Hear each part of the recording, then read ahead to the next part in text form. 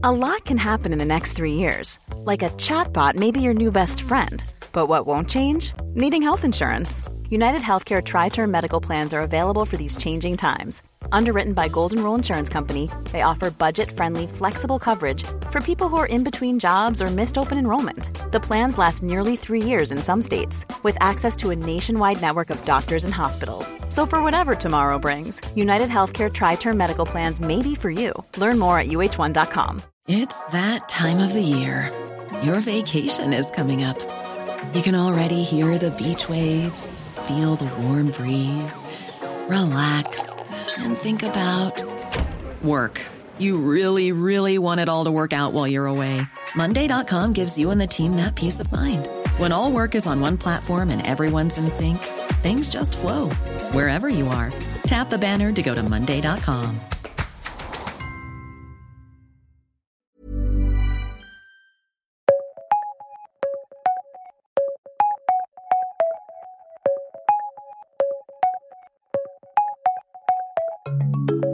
Welcome to The World in 10, your daily update on the biggest stories from around the world, as seen through the eyes of the Times of London.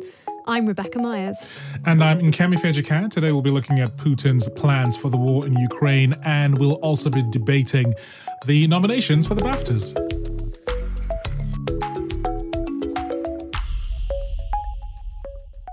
And we start today with some exceptional analysis on Putin's strategy for the war in Ukraine from Roger Boys, the diplomatic editor of The Times.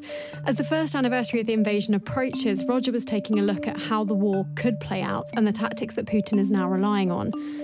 Now, I think this is a really fascinating story because I think lots of journalists have been trying to do this, what Roger has done, trying to figure out what comes next. I mean, I say journalists, but it's diplomats, it's politicians, it's policymakers and the like.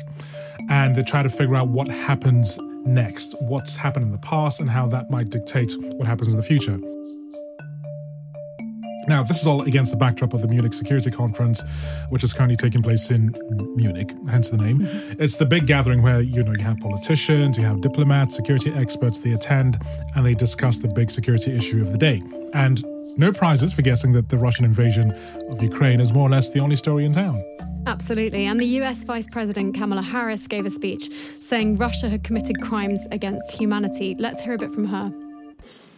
In the case of Russia's actions in Ukraine, we have examined the evidence.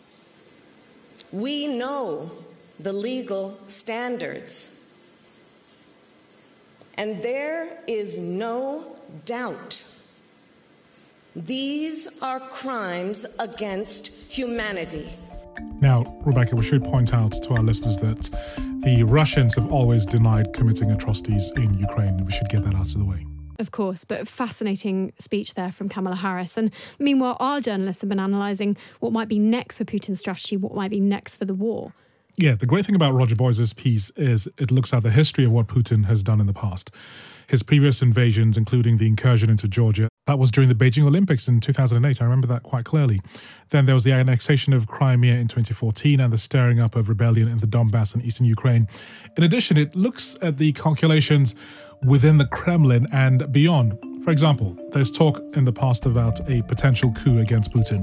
The piece also looks at the historical relationship between Poland and Ukraine, and spoiler alert, they are not exactly BFFs, or at least they weren't in the past. Things have kind of improved now, and they changed a bit later, especially after the Second World War and the early years of the Cold War. Absolutely. And Roger travels to the Poland-Ukraine border to test the sense of feeling over there, to speak to people on the ground. And it really is one of the most insightful pieces I think I've read in recent weeks. And it's not the only standout piece of analysis you can find on our website at the moment. We've got Mark Galeotti, an expert on this war, on how we're viewing Putin differently after a year. And I'd really recommend people read that as well. So, Rebecca, we have some other stories that we're looking at. We're still looking at Syria and Turkey and the earthquake, aren't we? We are, and this is actually a story we've been discussing in the Sunday Times newsroom since the beginning of the earthquake, since we first got that news, which is, what does the earthquake mean for Bashar al-Assad in Syria? So there were quite striking pictures after the earthquake of him and his wife visiting victims in hospitals, taking selfies with people, and it really made us think about how the world's view of this dictator has shifted and how the picture of him as a leader has changed since the beginning of the civil war in Syria. We commissioned a leading Middle East expert, Lina Khatib, to write about it. It's worth remembering that the civil war began, 12 years ago? The worst of the fighting eased years ago, that's clear, but it's still a miserable country. It's one of those frozen conflicts where, since it started, al-Assad has never actually fully been in control of the entire territory of Syria, and crucially, he's been isolated from the international community.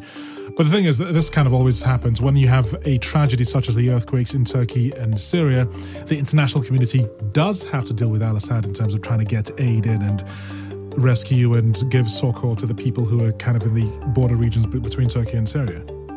And yeah, the image that will really stay with me, I think, from this piece is that of Assad laughing, taking selfies, meeting people on the ground. And Khatib writes so well about that in contrast to what we know he's done to his own citizens. It's such an important piece. I'd really urge people to read it.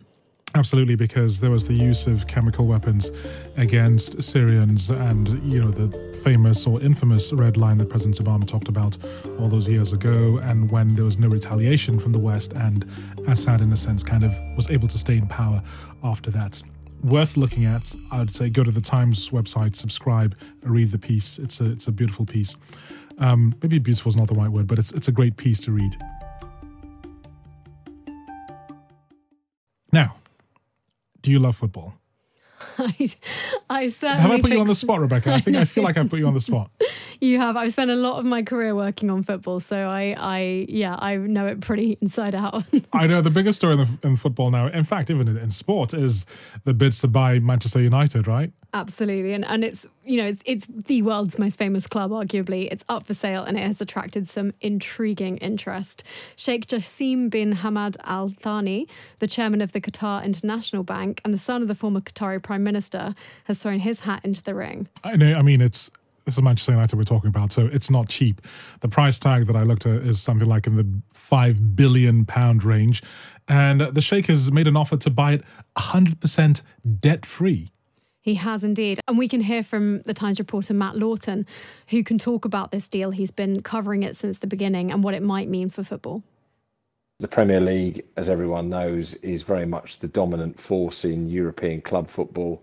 And the Qataris, like a number of potential investors, know that's where they need to be. It's why the Abu Dhabi owners are at Manchester City. It's why the Saudis have moved into Newcastle.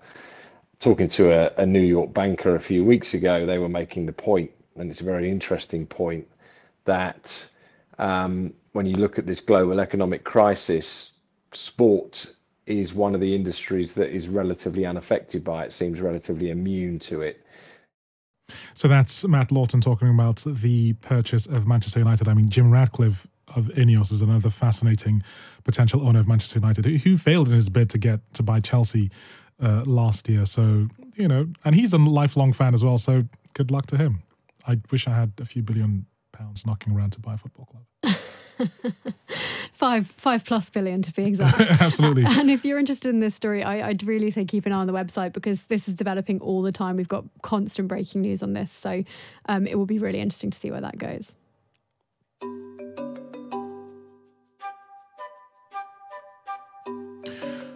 Okay, Rebecca, now it's awards season, isn't it? It is indeed. Now listen, if I asked you to award the BAFTAs this year, who would you be giving Best Actor to? Austin Butler or Colin Farrell? So Austin Butler, that's for Elvis, right? And Colin Farrell is for playing the annoying character in the Banshees of Inisherin. That's right, yeah.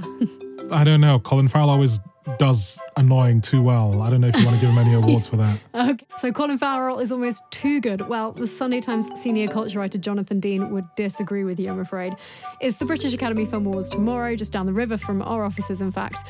And Jonathan has actually given us his definitive guide, not just on who he thinks will win on the night, but also who he thinks should win.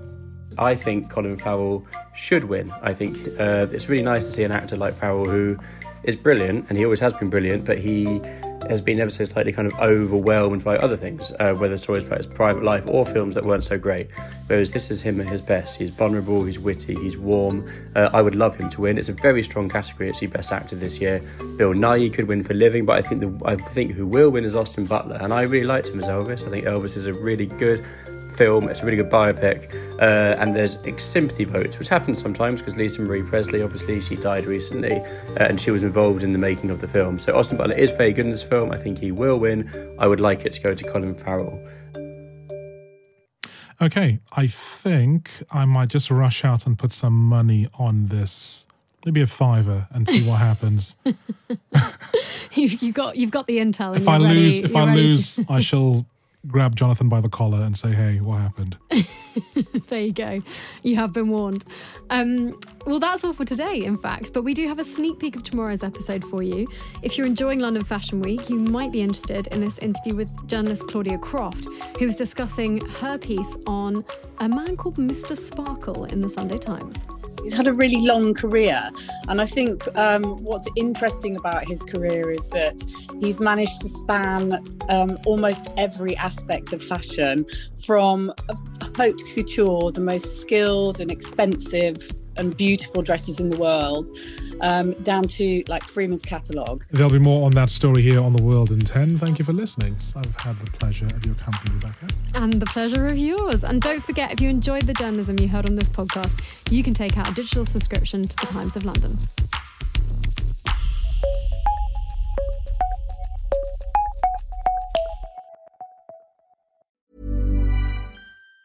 Planning for your next trip? Elevate your travel style with Quince. Quince has all the jet-setting essentials you'll want for your next getaway, like European linen, premium luggage options, buttery soft Italian leather bags, and so much more. And it's all priced at 50 to 80% less than similar brands. Plus, Quince only works with factories that use safe and ethical manufacturing practices. Pack your bags with high-quality essentials you'll be wearing for vacations to come with Quince. Go to quince.com/trip for free shipping and 365-day returns. Hi, I'm Daniel, founder of Pretty Litter. Did you know cats tend to hide symptoms of sickness and pain? I learned this the hard way after losing my cat, Gingy. So I created Pretty Litter, a health monitoring litter that helps detect early signs of illness by changing colors, saving you money and potentially your cat's life. Pretty Litter is veterinarian developed, and it's the easiest way to keep tabs on your fur baby's health right at home. Go to prettylitter.com and use code ACAST for 20% off your first order and a free cat toy. Terms and conditions apply. See site for details.